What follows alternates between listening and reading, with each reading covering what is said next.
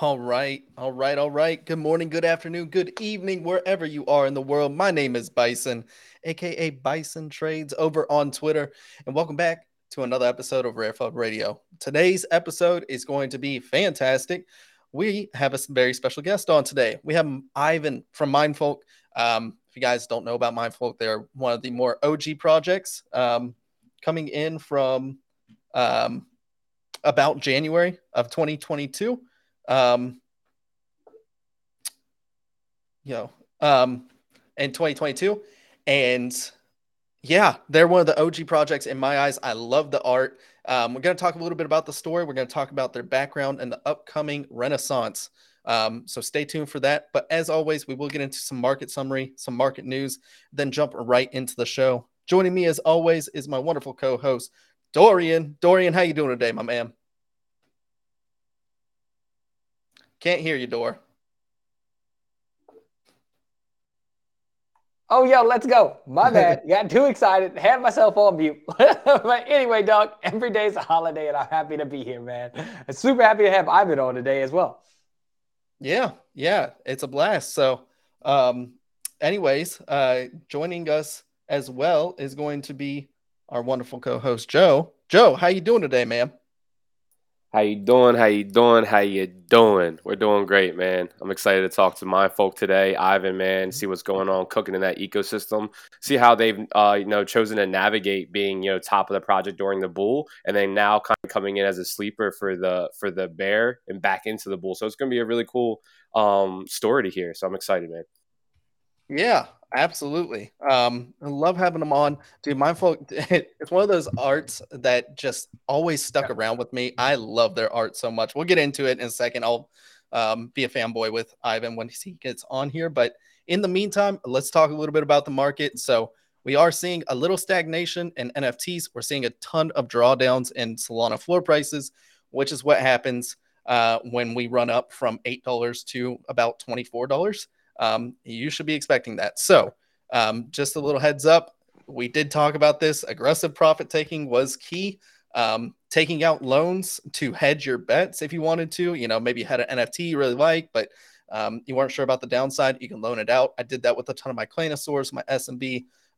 Proved to be very fruitful because now I can choose if I want to keep that particular NFT or just let it default and I'll just keep all the liquidity I got from the loan. So, yeah, it's crazy times in NFTs, but I think once we kind of stable out on price, that's when we'll start seeing NFTs play catch up on Solana floor price.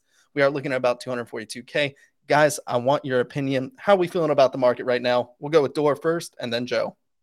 Yeah, man. I'm feeling pretty good overall. Like after, it's not a surprise. We've been talking about it for a couple weeks now. About when Sol's price increases, we're going to see a pullback across all NFT floors. They typically rebound, but we knew this was going to happen. You've been talking about, Bison, you got to make sure you take profits when we expect Sol to pump. And it's like, or when it's pumping, start taking out loans aggressively because these floors are going to pull back like 20, 30%. And we definitely saw that happen. Does this mean we're in a bear market of NFTs? I don't know yet. Probably not.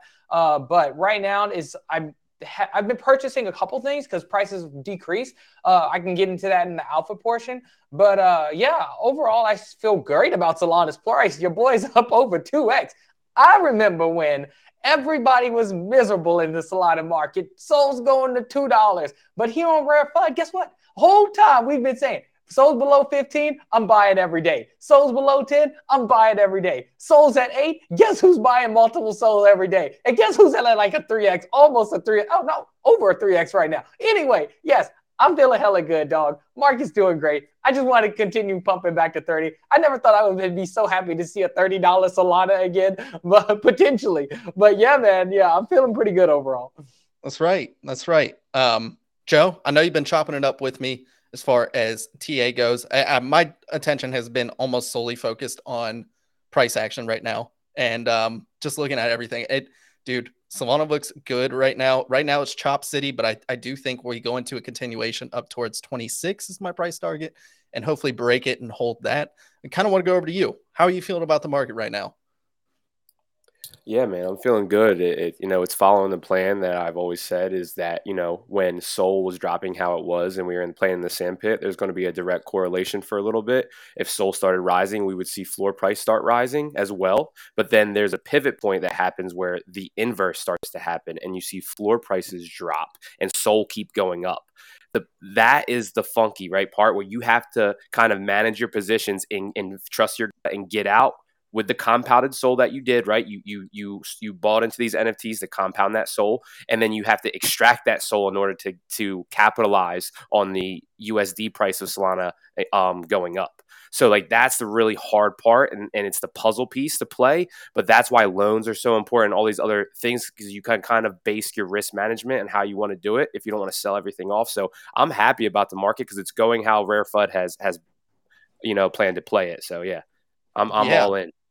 Yeah, I mean it's played out to a T, and I figured it would. I wish I was aggressively taking profits. I wish I had just sold everything, right? But you can't time the market like 100% of the time, and it's really hard. You realize how liquid some of these positions are. So, just make sure next time we run up, we have a nice volatility. When you're taking a position on an NFT, and I've been saying this a lot lately, you are basically playing it for stability, right? You are banking on the price of Solana being stable. So if you're taking a long position on it, you're banking on it being kind of boring. Solana's just ranging for a little bit. Where are people going to turn? They're going to turn to NFTs for profits. And so when you figure out that relationship, that's when you can be a really maximal trader.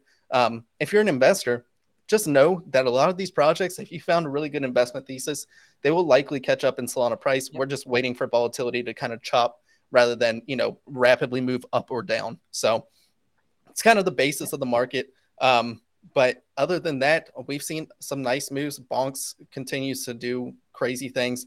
Pilots has been releasing some trailers. They look really good. I mean, the market's still moving, and I think we are primed for a really good bull run in NFTs. It's just right now, everybody's attention is on the price of SOL, right? When you run up 200+%, that tends to be where a lot of attention is. So, guys, any last remarks on market overview before we get into Mindfolk and bring up Ivan? Oh, no, man. I'm excited to talk to Ivan. We can get after it, dude. Yeah, absolutely. Yeah. Well, let's go ahead and bring up. Yeah. Oh, what's sorry. up? I was just going to say a real quick tidbit for people. Okay, I know we see traders on YouTube on the comments. Guys, if we see that pullback to a higher low, those will be great entries for NFTs. You'll see a quick panic dump as well. And remorse will kick in once Solana gets that higher low and keeps going. People go, oh, I missed out. That's your entry on Sol. So don't go FOMOing yet. Be calm and quiet and wait on it. And I think we'll have a good entry here soon. Yeah, absolutely. No, you're 100% right. And dude, I'm so excited for today's guest. I love Mindfolk. And just hearing, so we got to talk to him a little bit on the dojo space with Cyber Samurai not too long ago. And Ivan clearly still has passion, especially like the projects that were around in January of last year. Most of them are not here anymore. So when you see somebody who continues to want to grind and hustle in this space, really take the lessons they learned on the original come up and reapply it to what is going to be beneficial for the longevity of the project, it gets me going. So without further ado, let's get up Ivan. Ivan, how you doing today, my man? Yo guys, what's up, man? I really appreciate you having me up here. First thing I want to say is I like all the chops. Even when you guys talking about the market, chopping it up. Yeah, it's good to be here. That's right. I mean, it's Chop City right now, man. So could not come on a better time. Solana's chopping. We're chopping over here. Mindfolk is definitely chopping with your upcoming Renaissance. So before we get into that, because I'm really excited to talk about kind of the future plans for the project and what you guys have done with the mint capsules and everything like that, let's talk a little bit about yourself, Ivan. Let's give a brief intro into Mindfolk, kind of the origins of it, and what you guys are planning. So let's go ahead and start off with you, Ivan. Cool. Yeah. So just a brief background of myself.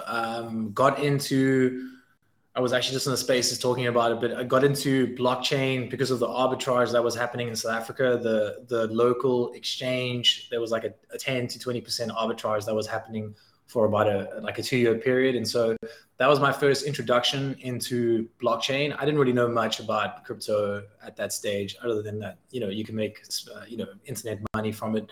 And so and that was introduced to me by one of my partners at Mindfolk, which is Sigmundo. And so the Mindfolk team is made up of 5 South Africans. We all have been close friends basically since high school. We've worked on Web2 projects together, mostly e-commerce related SaaS businesses. And my first introduction to Solana specifically, we started talking about different kinds of blockchain type projects when NFTs were happening in 2017. Sigmundo had already started working on a project back then already. And I was always interested, but I was still doing my postgrad studies.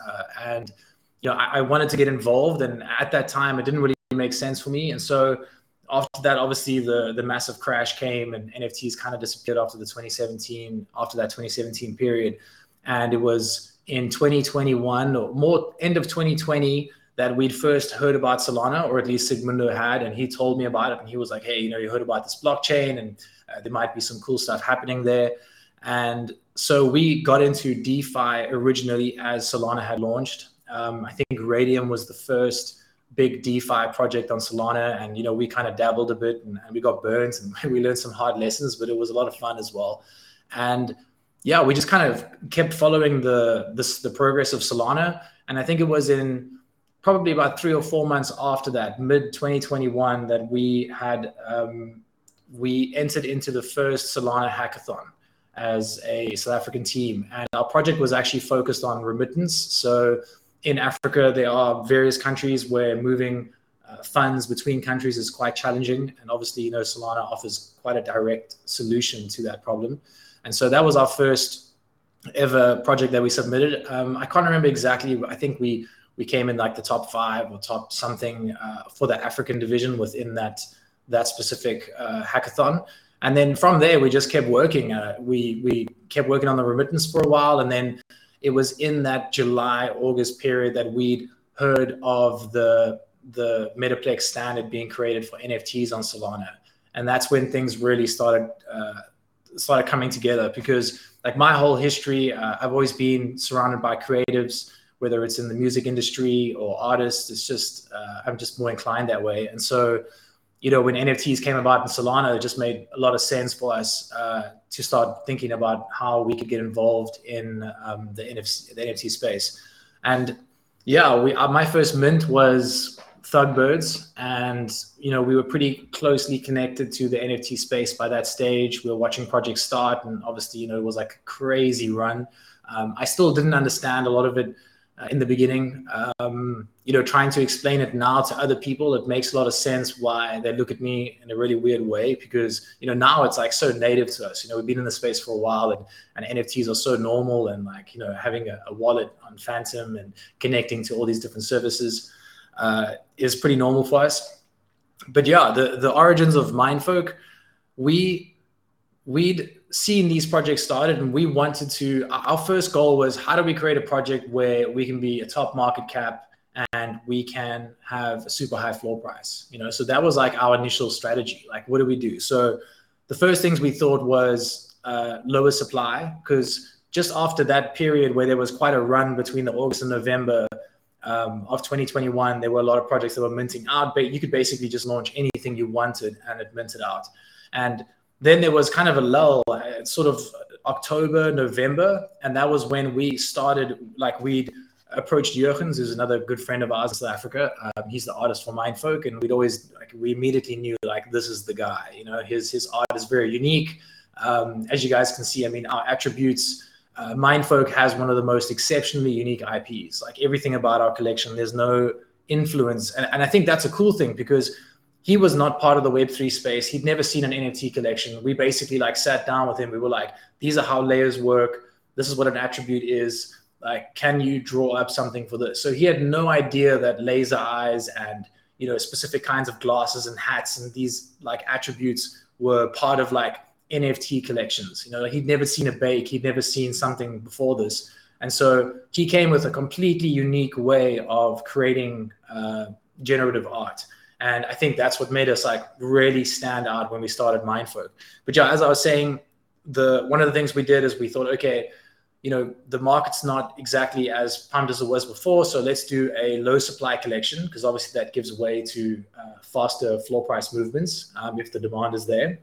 And then we took a lot of inspirations from projects like CyberKong's Kaiju Kings, and then shortly after we'd basically finished the art for Mindfolk, there was the Boryoka Dragons. We'd seen, they were the #1 market cap project on Solana when we launched Mindfolk, and they were for a month before and probably a month or two after. And what we did with Mindfolk that was different. So when we launched, we actually had on our website, if you don't dig the art, don't mint. We mentioned we had no roadmap. We had no selling point. It was basically like, guys, this is a cool PFP project, and that's it. And that's the way that we marketed ourselves. We had 200 people in our Discord when we minted.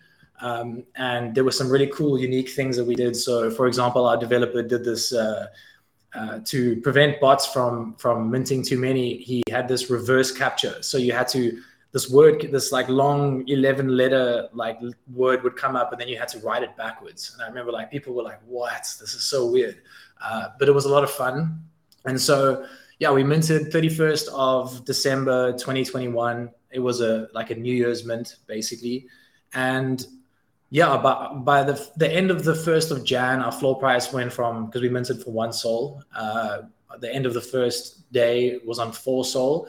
And by the end of January, we've been writing all these articles recently. We'll get to that, but that's why I got all this information nice and fresh.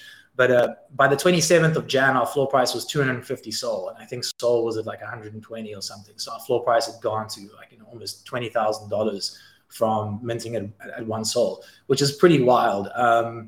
And so we had taken the influence from CyberKongs and Kaiju Kings and Boryoka Dragons, and we wanted to do something where we integrated a token, and the token was used in what we describe as like a unique rotation away from breeding. So instead of accumulating a token and using it to make more PFPs or like babies, for your collection, for us, it was about using wood to actually build structures. So like building instead of breeding. So you could like build a cabin, and then once you built a cabin, you could build a boat, and then you could use the boat to explore. And then the exploring was when you then connected to more PFPs, which were the mindlings. And for us, the breeding made a lot of sense because obviously the ultimate goal is to expand on the community. Like that's kind of what we gathered from what we learned from CyberKong's Kaiju Kings and Boryoka Dragons, is that you start with a small collection, and then you slowly grow your collection and your community size through this breeding, in our case, building process.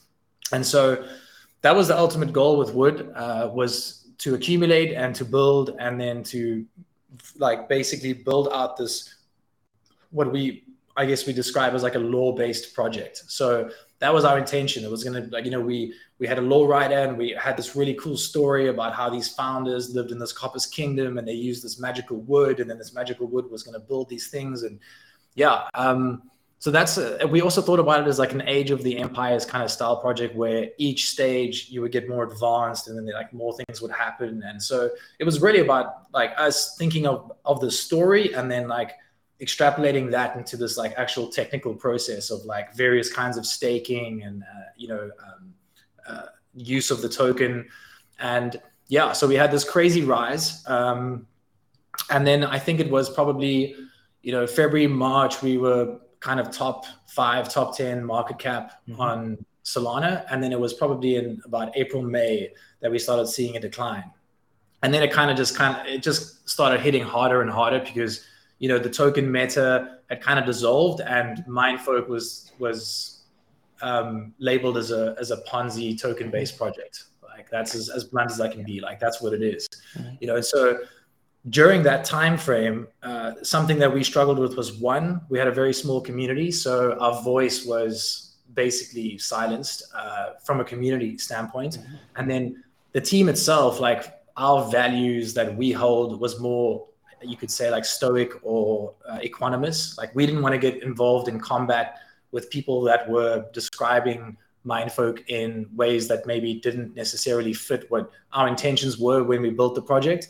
And I think that was difficult for us because you have these massive 10K community projects where people are talking about your project in their Discord, and they're describing Mindfolk as this Ponzi-based, token-based project that's basically going to zero, and it's some slow rug. And so that process was quite hard for us. And we got to the point where we built all this crazy cool tech. We had this like entire kingdom system with, I mean, we have multiplayer staking where the NFTs themselves play these different roles and change probabilities and timeframes. And, you know, for us, it was like we worked so hard, and it just felt like we were just like everything we did. I remember sharing, like, this is like super bare Mindfolk inside story stuff, but like sharing our what's it called, a trader view graph of our floor price, and showing specific time points and being like, cool, this is when we launched cabins, this is when we launched boats, this is when we launched this, and like literally everything we did was just like down, down, down, down. You know, it's like it got to the point where the team was like, okay, you know, we want to, how do we fix this? You know, we can't add more, because the more things we've added, the more complex it's become and the more difficult it is for people to join the community. And we just kept almost pushing further in the wrong direction. You know, we tried new things, a lot of it didn't work. And so we got to the point, it was last year, probably June, July, where we got to sit down together and just say, okay, guys, like we need to think about this, because, you know, we're a bunch of guys, like we're close friends, like we want to keep doing this stuff. We don't want to leave this space. We don't want to, you know, rug. We were like, Mindfolk is pretty close to all of us. Like we want this exceptionally unique IP and brand to keep growing with Solana, and as you know, with Web3 as well. And so, yeah, so there was some very difficult conversations during that time, but basically it came down to what are the fundamental flaws that Mindfolk has as a project, and like, where do we go from here? You know, like if we were to start from scratch and take the best things about Mindfolk and remove the worst things about Mindfolk and start again, like what does that look like? You know, what is it going to take? How much time do we need? You know, one of the most difficult things in that conversation was, how do you rebrand, or like, how do you change the narrative of a project that narrative has never been told by the team itself? You know, like, how do we now change the conversation, change how people perceive Mindfolk in their minds to what we want Mindfolk to be, you know? And so that's basically where the entire Renaissance journey started, which was about 6 or 7 months ago. I don't know if you guys got questions so far. Yeah, man, yeah. I do. Yeah, I have several. Like, go ahead, Bison. First. No, all right. Door first. Thank you, man.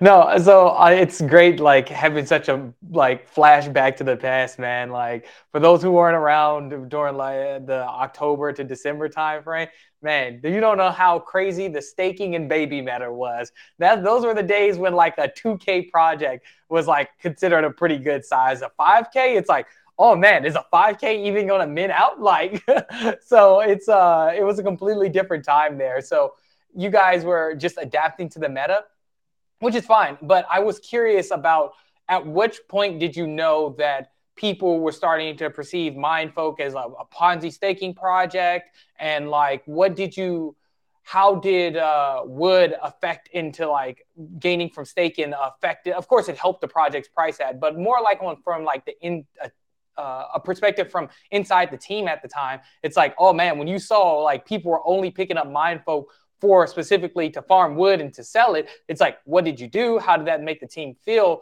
And how has it been for you trying to break this narrative put on the project about just being purely Ponzi staking? Yeah, that's a great question. So from the team's perspective, it was obviously very difficult because, you know, we wanted people to know that that wasn't necessarily the intention. But then the counter argument to that was, that's the best way to win the game. You know, it's like, how can you, if these people are here, you know, in the Web3 space to make money, and, you know, mostly traders, and like, you know, as much as the community aspect is a massive part of Web3, and so is the storytelling, and so is the PFP and the rep and all this kind of stuff. But at the end of the day, people are also here to make money on their JPEGs. You know, if someone's putting $20,000 into a JPEG, they're not just doing that because they think Ivan's got a cool voice. You know, it's like there's more to that. They believe in some potential in the future. And the game we had created, without necessarily doing it intentionally or knowingly, was built in a way that selling your token when Wood was pumping was the best thing you could do to make money, because you have a bunch of super loyal guys in our community, and, you know, I guess you could say like whales, that come into this project. They really love the art. they're buying up all the wood so that they can build these cabins, they can build these boats, but then that's driving up the price of wood, so wood prices getting driven up. And the people that are just accumulating wood on the side, that don't necessarily, and also because we made the sub collections so limited in collection size, like 333 cabins, 222 boats. If you have 777 NFTs, not everybody's going to be able to build. So what's going to happen with the rest of that wood token? You got to have some sort of demand for some utility outside of just building. So we just kept making more things to build and putting pressure on wood within our own ecosystem, as opposed to making wood something that people could use outside of the ecosystem.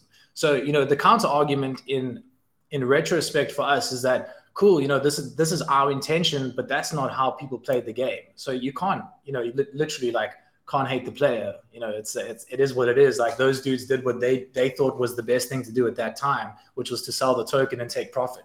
And we don't have any negative feelings towards them because of that. But at the time, it was obviously having a super negative impact on the project because it was driving the price of wood down. So yeah, it was difficult to have those conversations because, when someone brings up the opposite side of the argument, there's nothing for us to be like, oh, well, you should be loyal and not sell your token. It's like, no, if that's what you got to do, that's what you got to do. It's our responsibility as the project founders to either provide enough utility for the token, or to find a better solution to the problem. It's almost like the way we would describe it from the team side was like plugging holes in a boat. The boat's sinking and the water's leaking, but you just keep plugging. You're like, okay, cool, we're gonna build this now. And then, we'd fulfilled our initial roadmap, our internal team roadmap, within 6 weeks of starting Mindfolk. And then we were like, oh shit, this is a runaway train. This is going way faster than what we can build, or way faster than we can keep up with. Which it's kind of like a double-edged sword. It's like really cool. Floor price go up, everybody happy. But, in our minds, we like, this is sinking and we need to do something about it.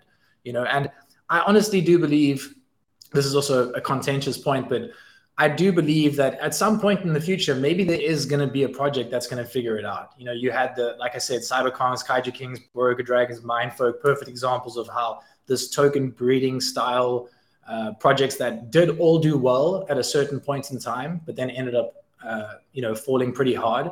I do think maybe sometime in the future, someone might figure out some sort of sustainable economical balance, with a token. But that it wasn't us, and it wasn't our time to do so. But yeah, so it was very difficult from our end. We didn't want to get involved in the conversation in a way that came off as combative or defensive, because we just thought, okay, we need to find a solution. There's no point in telling people that the way they perceive the project is incorrect, if they have a pretty justified argument to think so.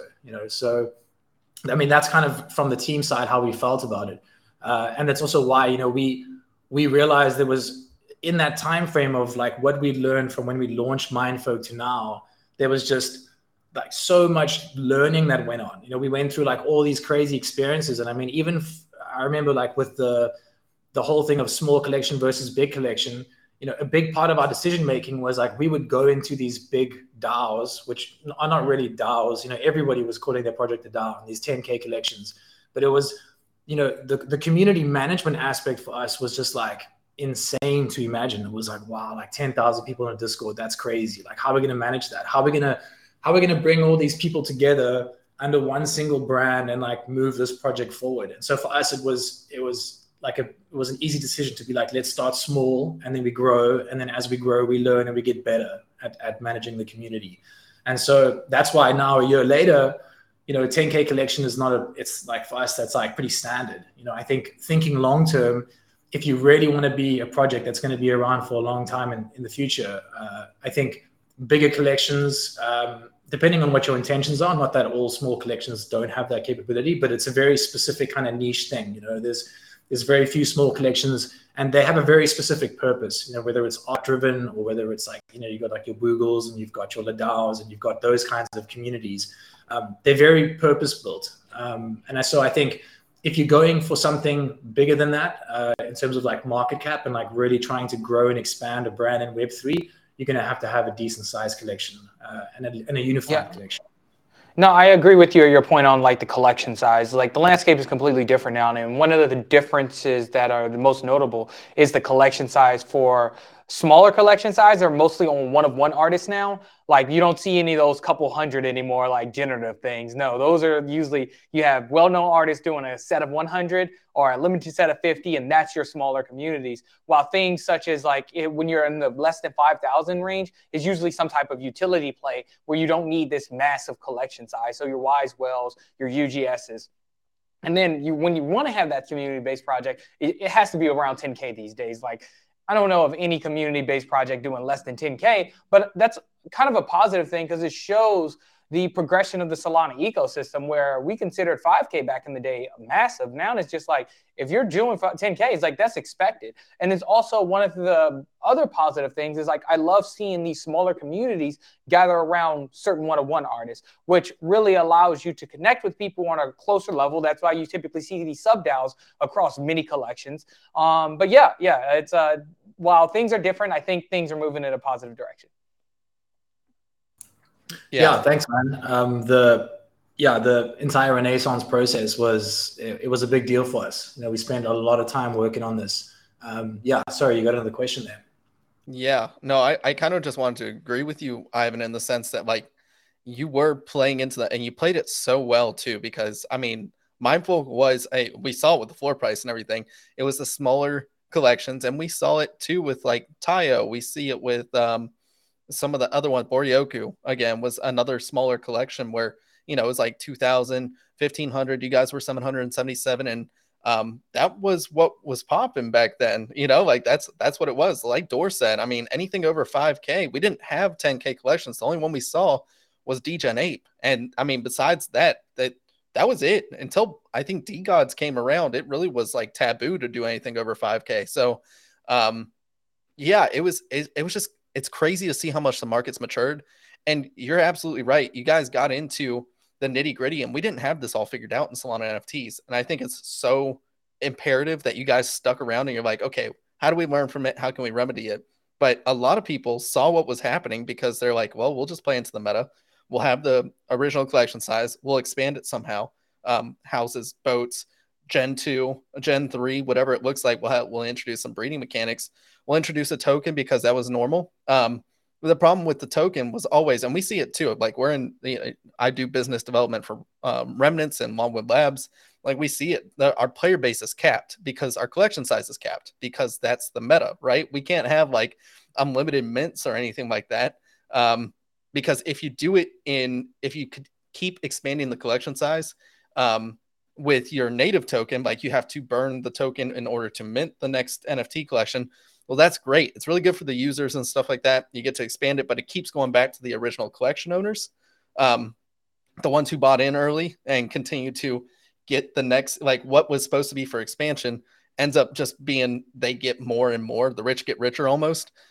If you ask for soul, it's like your community got fudded, right? Like you can't do another collection. They're like, well, wait, what about, original collection owners? Then you have to give them whitelist allocation. And you're like, well, how do I properly expand this ecosystem? And it's tough. I still think a lot of people are trying to figure it out in a proper way that rewards old holders or the original believers in the project versus, trying to onboard the next wave of users into your ecosystem. So, I think I commend you guys, one, because you guys did an incredible job. One, I love the Mindfolk art so much. I was saying top 3 generative collection easy in Solana because there is nothing that was topping it. There were so many derivatives back then, which the more derivatives you had, the more you knew your art was like top tier. And you guys had so many. I traded so many derivatives back in the day. That was like Pixel Folk. It was Pixel Folk. Like Mindfolk or something like that. Like, dude, so many popped up and it was wild to see, but you guys were like at the forefront of it. So, dude, I will never forget that those were glory days, but I'm excited to see what you guys have planned coming up because I think, like you said, it's this higher collection size that really plays into the community and brand plays that you guys are really striving for. And I think you guys kind of figured that out. Hats off to you guys for not rugging. I mean, I know Dorian knows this as well because Cyber Samurai like easily could have rugged, but instead just decided to keep pushing and go with the Gen 2. You guys didn't. You guys could have easily said, well, we'll just take the lessons we learned with this one and we'll make another mint. You guys are like, no, we'll figure out some way, some shape and form. Which brings us to our next point. Let's talk about the Renaissance, right? So we have these mint capsules now. Can you kind of explain what's going to happen and how you guys are going to achieve a higher collection size? Yeah, for sure. So some of the thinking behind that, like you were saying now, one of the constraints was we want to keep working on Mindfolk for sure. So how do we solve this problem in the best way that we can?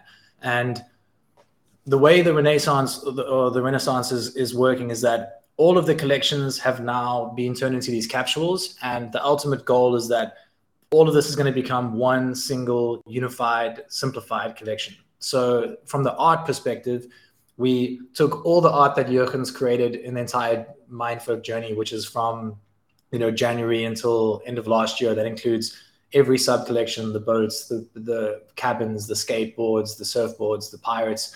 And we took all the most loved attributes and all the unique pieces from those specific collections, and we unified them all into one single extension of the founders. So like our founders is obviously our OG collection, the 777. Those 777 are still going to be in the new 10K collection, each one of the 777 as they are. So that's mint capsule 1. And also all these attributes have been inspired by these sub collections. So there's like some crazy pipes and hats. It really isn't an art upgrade. It's an extension and expansion of the original OG founders. And so the capsules, it's a little complex, and obviously the whole purpose of the Renaissance is to move into simplicity. Have a single 10K collection. Like, you want to join Mindfolk, this is the collection page. Like, that's it. But we have to go through this last few layers of complexity. We try to simplify it as much as possible with the capsules, but it is still a lot for some people. So it's hard to explain. But basically, tier 1s are your original OG founders. Tier 2s are your boats. Tier 3s is cabins and pirates. And tier 4 or pre-sale is a pre-sale that we ran about a month ago. And so what happens is with the tier 1s, you get your original OG founder airdrop to you on mint day, and then you also get to mint another NFT from the Renaissance collection on mint day. The tier 2s is just 2 mints, and then tier 3 is 1 mint, and the pre-sale is 1 mint. But when we did the pre-sale, which was about a day or two after we'd turned the capsules into, or turned the collections into capsules, we added a whole bunch of cool perks. So for example, if you have a tier 1 capsule and you own a pre-sale, or if you have a tier 2 and you own a pre-sale, or if you have a tier 3 and you own a pre-sale, there's different perks. So tier 1 and tier 4, or tier 1 and pre-sale is the best combination, because then you get the OG founder and 3 mints instead of just 2. And for tier 2 and 3 and a pre-sale, it's just an extra whitelist for the mint. So that's how the capsules work. There's 2 collections, obviously, for the capsules. There's the whitelist capsules. So the surfboards and skateboards are just whitelist. And then the mint capsules are, the lowest is a mint and the highest is multiple mints, depending on what you own. Right. I think you did a really good job of making it comparable to the floor price of what the collections were when you did it. So like, hats off to you again for figuring out that ratio, because it's not hard, especially with 5 tiers. If you guys want to, I'm going to add King Digi's Substack in here into the messages if you guys are watching on YouTube, just so you guys can get a little bit more of like a central hub and follow along on some of the stuff. Because when you're explaining 5 tiers, it's much easier to do so if you have a visual in front of you. And there is a good video by Mindfolk talking about the trading capsules in that Substack. So yes, Ivan, I appreciate so much that you guys are striving for a 10K collection. You guys have some other cool things coming up in the Renaissance as well. Let's talk a little bit about your marketing studio and State of One and the DAO Mine. There's so much to dig into. Let's go ahead and start with DAO Mine first. Then we'll talk about State of One, which is the first proposal, and we'll kind of work in from there. Yeah, sure. So DAO Mine, when we started Mindfolk, we never called ourselves a DAO. We never tried to be a DAO. We didn't even, for us, it was kind of just this word that was used to describe a Discord community. There wasn't really any actual this decentralized organization happening. And so we didn't try and describe ourselves as that. We had a very close connection with, or at least conversations going with our community during the entire process. Having a small community allowed us that, but it was pretty difficult for us because even if you have 300 to 400 people in your Discord and you're busy releasing features or you are talking about possible features in the future, those conversations are hard to have because it's easy for someone on the outside to be like, cool, well, you should change this, or you should add that, or you should adjust this, because, they don't consider, like, for example, dev time, resources, those kinds of requirements, which makes it pretty difficult to just execute on everyone's ideas, especially when you have a diverse range of ideas as well. So for us, having that feedback and that communication open with our community was super important. But at the same time, it kind of made things difficult as well, because it made us constantly think like, okay, we're going to pivot this way, or we're going to adjust our original plan this way, or, and that made it extremely difficult for us to move at the pace that we needed to as well. And also to keep everybody happy. So, we were never a DAO. We, as a team, we made the executive decisions. We made the last call. There was no, we controlled the treasury. We decided on basically everything. And that was how we ran Mindfolk. And, during that process, what we started to realize was that there's all these amazing ideas in the community. We can't execute on all of them. And some of them are really cool ideas as possibly standalone projects. Like these guys are giving us suggestions that we're like, wow, that's actually a super cool idea, but we can't execute on that because we're either busy with what we're doing or there's no resources. It's just, it was very difficult for us. And so that's what started leading us to thinking more about an actual DAO. Like, how do you solve that problem? How do you put yourself in a position where the user or the holder becomes responsible for their suggestions? Because it's easy to just be like, oh, yeah, do this or add this or change that. But it's different if you give them a criteria and you say, okay, this is the rubric. We want to know how long, how much resources, how much like time and money and what do you need for this idea to be realized? How long, those are very important, because all of a sudden it's like now it went from a suggestion to basically putting a business plan together that you propose towards the community. Because now you have to actually think about your idea like a lot more in detail than just offering a suggestion. And so I'm sorry, dog, but you ain't never lied, man. Like, I love our community, but sometimes we get suggestions and I'm like, dog, do you know how much execution, and do you even think this is possible to execute right now? Like, yeah, I know blockchain is a revolutionary technology, but dog, you thinking about something like 50 years into the future. Like, I would love to do most of the things the community suggests because they are really, really good suggestions. However, it's just like, I don't think the execution of these suggestions gets thought out well. And then some community members come back at the team and it's like, oh, I suggested you guys improve on this and you haven't done anything yet. It's like, yo, we're working on limited resources, limited people on the team. And it's like trying to execute this one small idea that might not really move the floor price much. It's like, so it's a lot to consider. So I like what you guys are doing over there with putting more responsibility on like the individual to like come up with the idea and then properly execute it than like just getting yelled at for not doing what people tell you to do.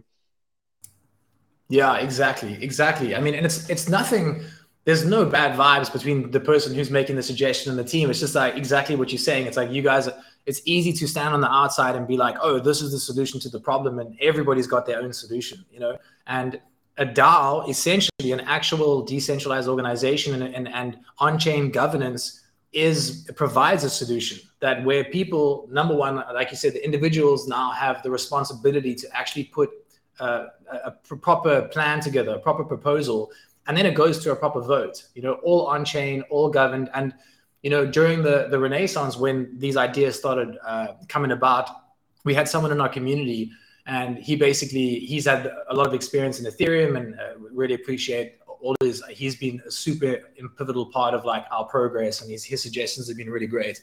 And he basically had a call with me, and I never forget, it was like a week period where he was like, just like, let's get on a call. And then obviously I'm like, oh, I'm busy, I'll get on a call. And then eventually he's like, just, let's have a call. We get on the call and he takes me through like a whole bunch of like really epic examples. He's like, check this and look at this. And like, here's Nouns DAO and here's Juicebox and here's all these like these DAOs on Ethereum with big money and big political goals. Like these guys are actually making progress in terms of building decentralized autonomous organizations. Like they, especially with Ethereum, it's like decentralized maxis, so started looking at these examples.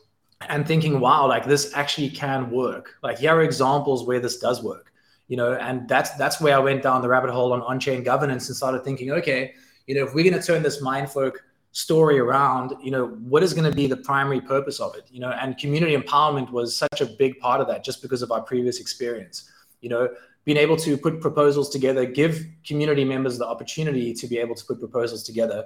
And that also stemmed from the idea or the thinking of, we always say we're early, and we're not the earliest. Now Solana's been around for 2 years, and so blockchain's been around for longer than that. But I would say that the audience that we are right now is still made up of majority either innovators or early adopters. So you have a lot of people with great ideas, a lot of people who are still going to build the next biggest project on Ethereum or Solana.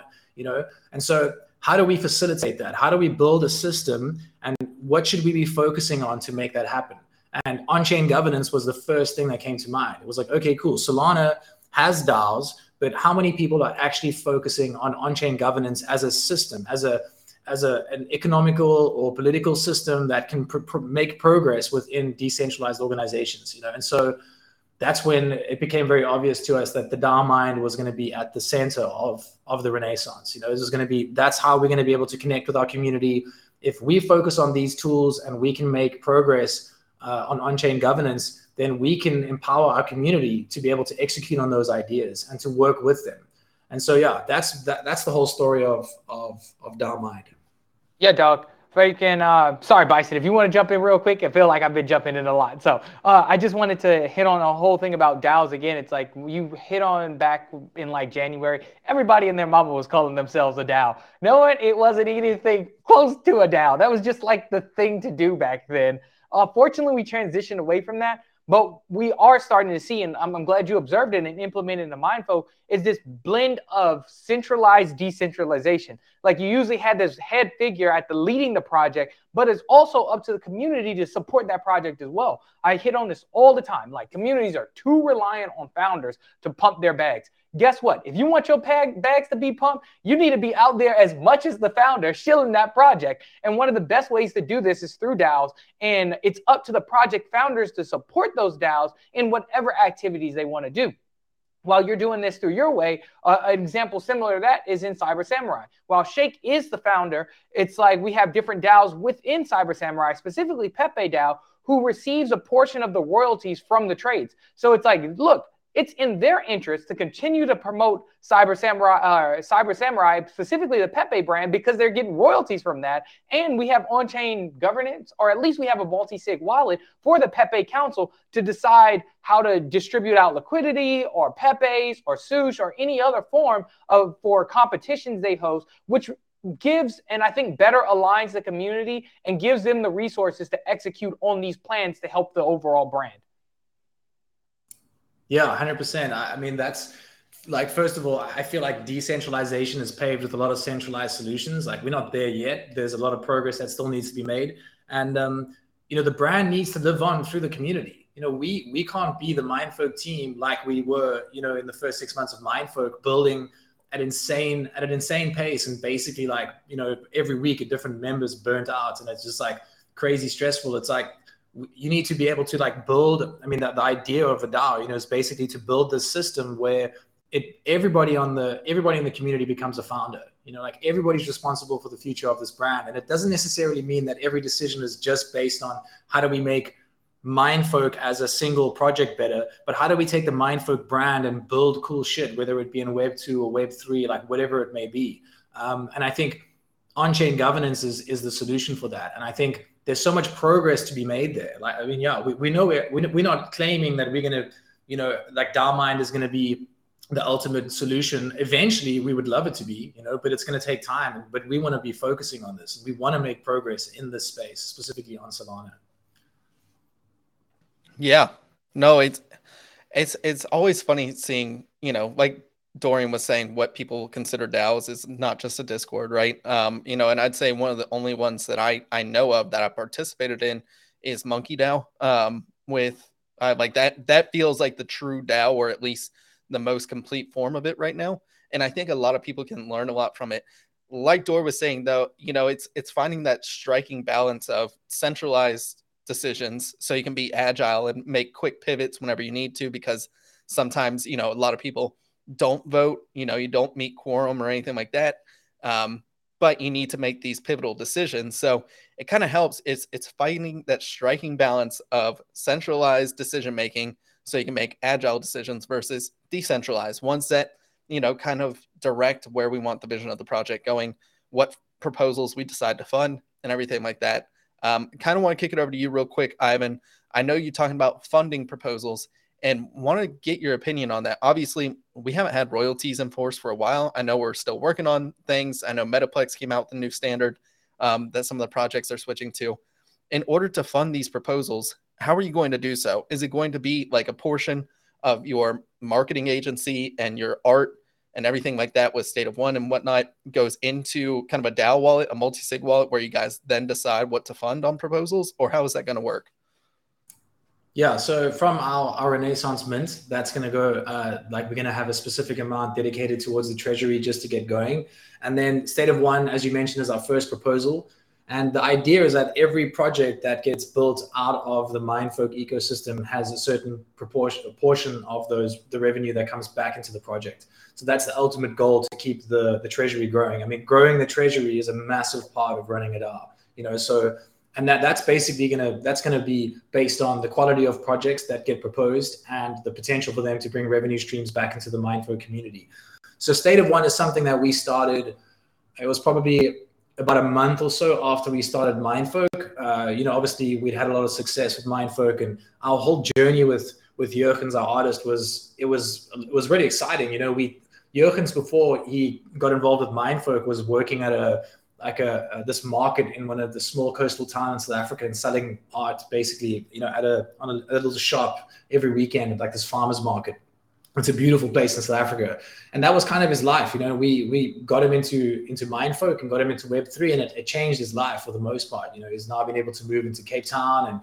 And so that entire process for us was unique, and we enjoyed it, and we thought, okay, how do we replicate that? Like, how do we do that in the future for other artists? Like, how do we find artists and promote them and get them involved in Web3?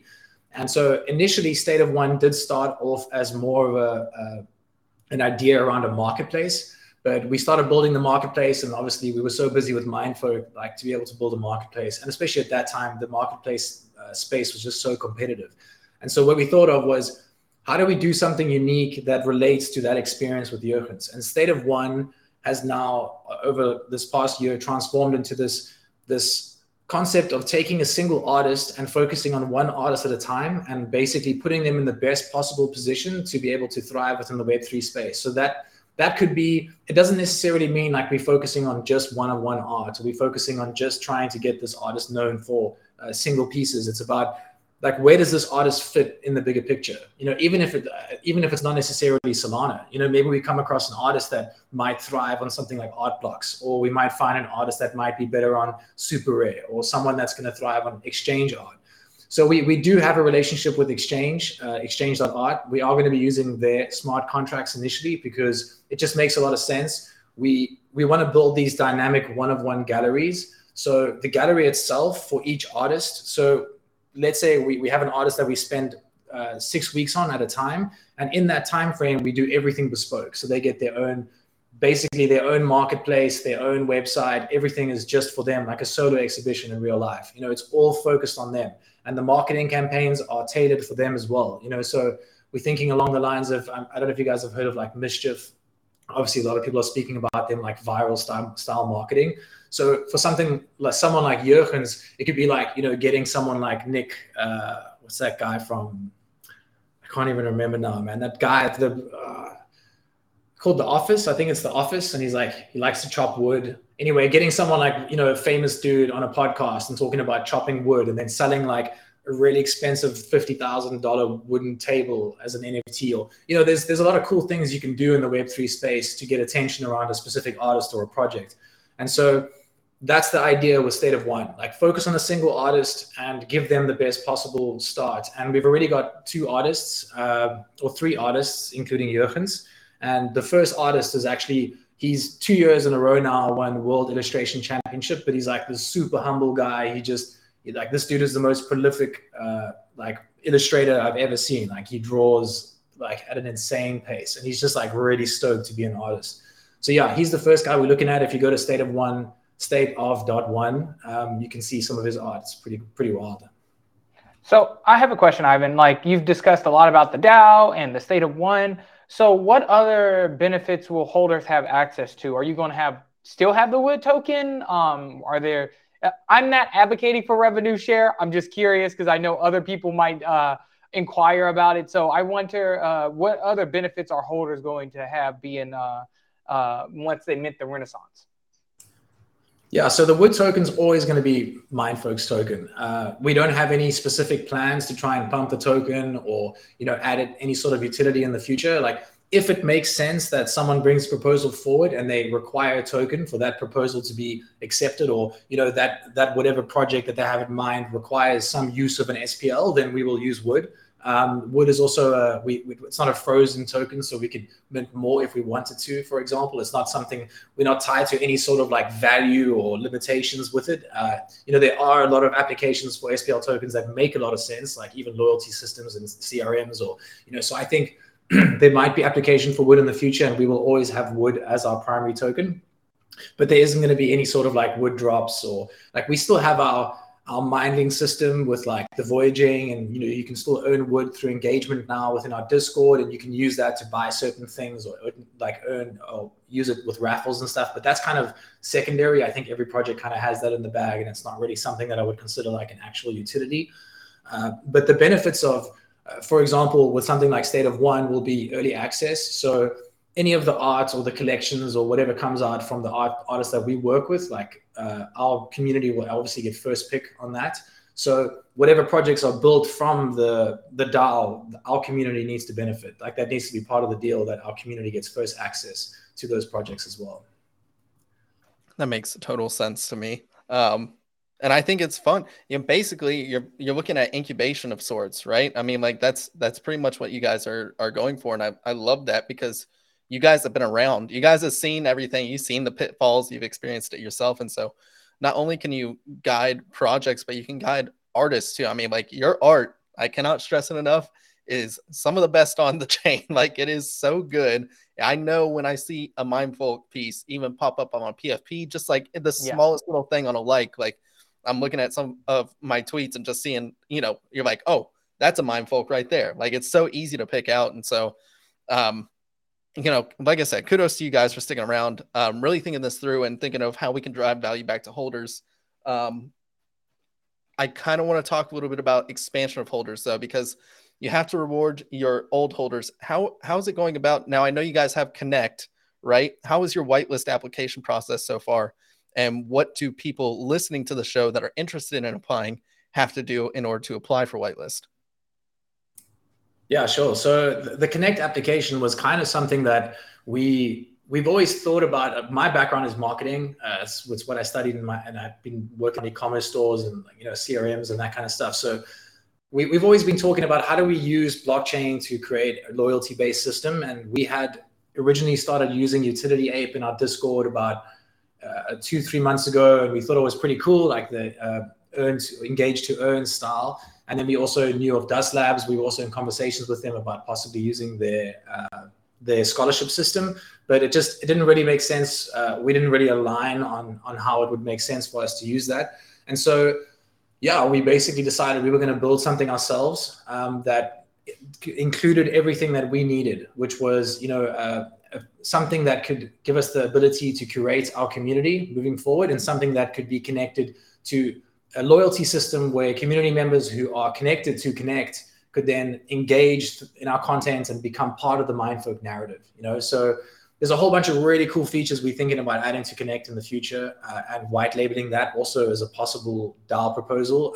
The process has been pretty wild so far. Like we never expected it to blow up like it has.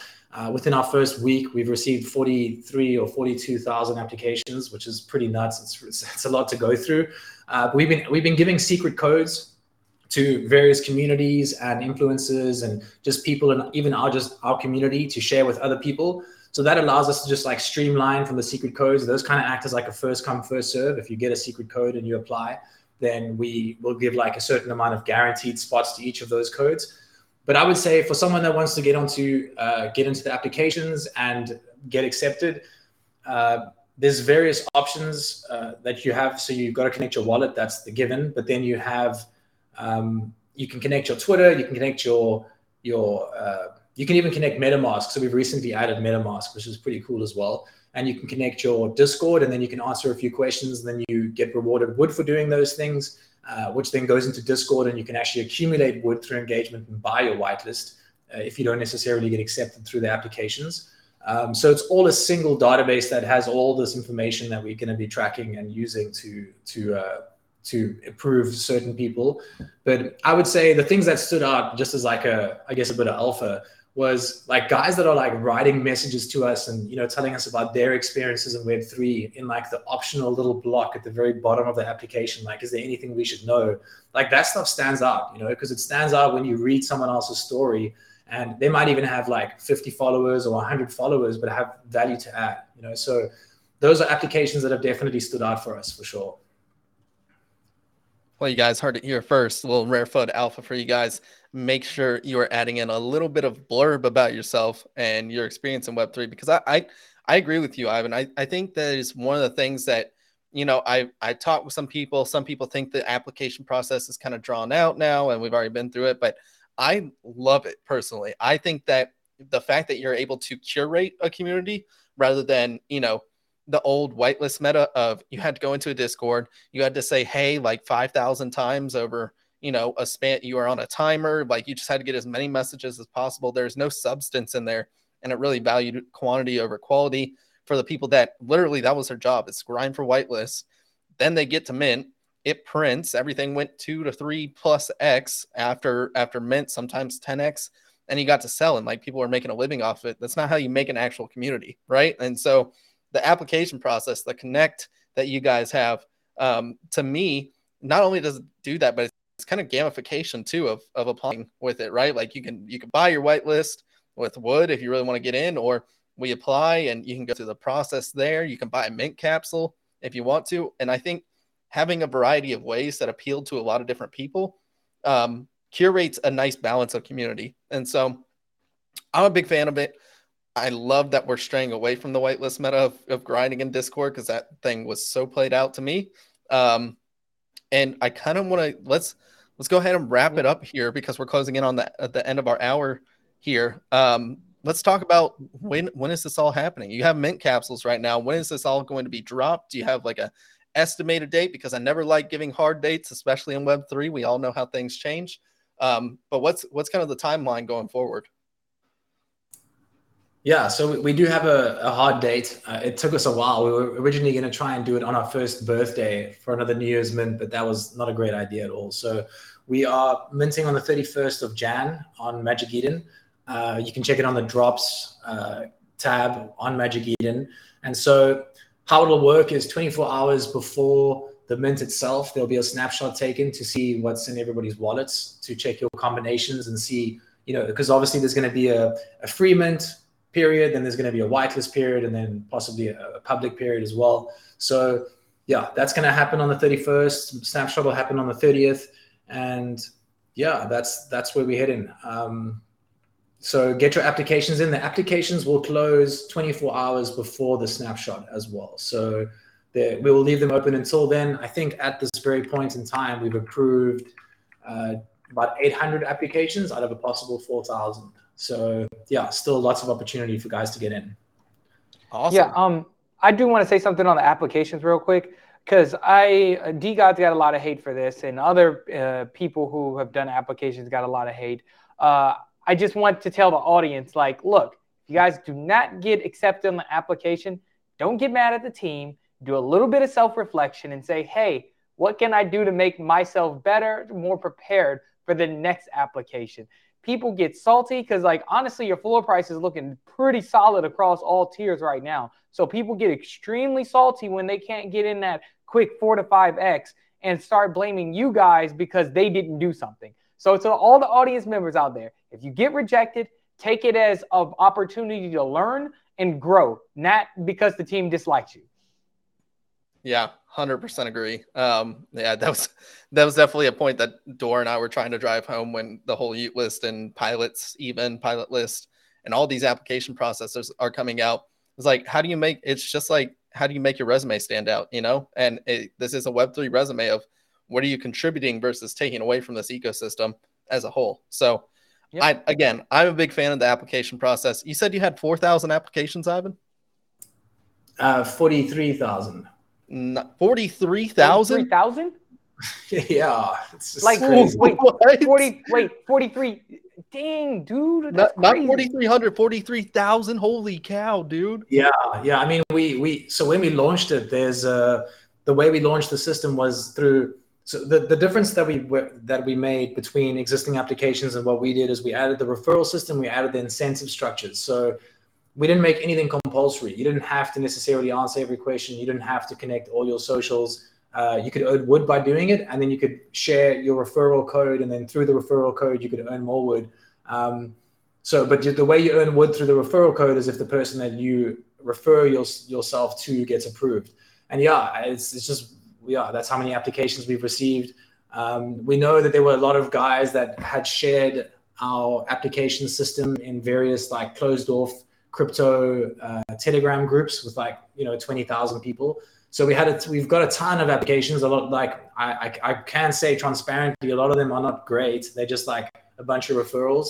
But that's how many people have been through the system. I would say realistically, looking through the applications, like at least 30 to 40% are like legit Twitter, Discord connected Web3 people, which is pretty rad. Like we super stoked about it. Amazing, man. That's Pretty incredible numbers. I need to talk to you offline about that, because that is incredible engagement with the application. Yeah, we will definitely talk offline, but kind of just wanted to wrap up the show. Ivan, I'll give you one last chance for closing statements on the Renaissance coming up. What should people be excited for in the next 6 months? What's like the big pivotal moment that you're like, yo, this is why you need to own a Mindfolk? Yeah, thanks. So the most exciting thing for me is the DAO Mind. I think that's going to be something that's going to revolutionize on-chain governance within the Solana space. I have no doubt. And we are definitely ready to set a new PFP standard. The art that's being created by Jurgens is, if you guys really like the founders, this is taking it to a new level. And yeah, we're super stoked. The community aspect of Mindfolk is going to be very important for us. And so I think if you have any interest in joining Mindfolk, 31st of December, Magic Eden, get your applications in and come chop it up. Okay. Dude, I need to get my application in. Yeah, same, man. My goodness. Holy cow, Ivan. That is, I'm excited for the project already. You know, I've slowly become an art snob in being in Web3. I don't know what it is, but I was never like this way until I started diving into the 101 scene. And then, Mindfolk and everything like that just really gave me an appreciation for really good, clean art. And your art is just so good. It's so unique. I have not seen anybody copy it or anything like that. They can't. I mean, it's just so it's so Mindfolk. You know exactly where it came from. So thank you so much for coming on the show, Ivan. This has been nothing but a pleasure. I look forward to seeing what the Renaissance pulls off for you guys, how you guys achieve your vision of on-chain governance, and what proposals you fund, State of One. You guys have a lot to look forward to. And I know the first thing I'm doing after I get off the show is making sure I get my application in. So I know, right? Yeah, Joe, I know it's always hard doing interviews with Joe because Joe's off camera. Joe, do you have any questions for Ivan before we sign off here? No, absolutely not. You guys are beautiful. That was amazing. I was actually a fan just in the audience. You know me, I'm technical analysis. I'm not, I'm not the interviewer. Yep. So I love it, man. It was beautiful. Yep. Ivan, you guys seem like you have, you've tested the time now. You've put in, you've had your praise, then you were, you kind of had your kicks, and now you're coming out on the other hand, and you've taken all of that and you've combined it into what you're going to put out for the public and what you really think is useful and what people are going to need and want. And I think that's smart. And I think people need to invest in founders that have shown that they can stick around no matter if they're getting their flowers or if they're getting kicks, So So big up to you guys, and I hope the best for you guys, man. Yeah. Yeah, guys, I just want to say appreciate you giving us the time to come on and chat about Mindfolk. I'd love to do this again post mint and have a chat about the Renaissance and what's been going on. So yeah, I appreciate it, Dorian, Bison Trades, Joe Sol, chop, guys. Chop, man. Chop, dog. Well, let's go ahead and wrap it up, guys. Thank you guys so much for tuning in to Rare FUD. If you guys are new to the channel, please make sure to hit that little subscribe button down below. Get notified. We do go live every Tuesday, Thursday, 2 p.m. Eastern Standard Time. We also have all of our episodes uploaded to podcasts. So whether it's Apple Podcasts or Spotify or Anchor, if you like to go that route as well. We do shorts on YouTube as well. So if you're trying to look for highlights or clips, we do put those out on occasion as well. Make sure you follow us on Twitter at Bison Trades, at Dorian_W. He's got a 3 in there for the culture, and at Joe Sold 212, as well as at Rarefud Radio. You can also find Ivan at Ivan hyphen, and make sure you follow Mindfolk as well at Mindfolk Art. Ivan, it has been nothing but a pleasure. I wish you nothing but the best. You are a friend of the show now. We would love to have you back on once you get through all the mint hype. I know it is just like a roller coaster of emotions once you go through that day. So I'm wishing you the best of luck on the 31st. And chop. Let's get after it. Thank you guys so much for tuning in to Rarefud Radio. We'll see you on the next episode Thursday, 2 p.m. Eastern Standard Time. And have a great rest of your day. Peace, everybody.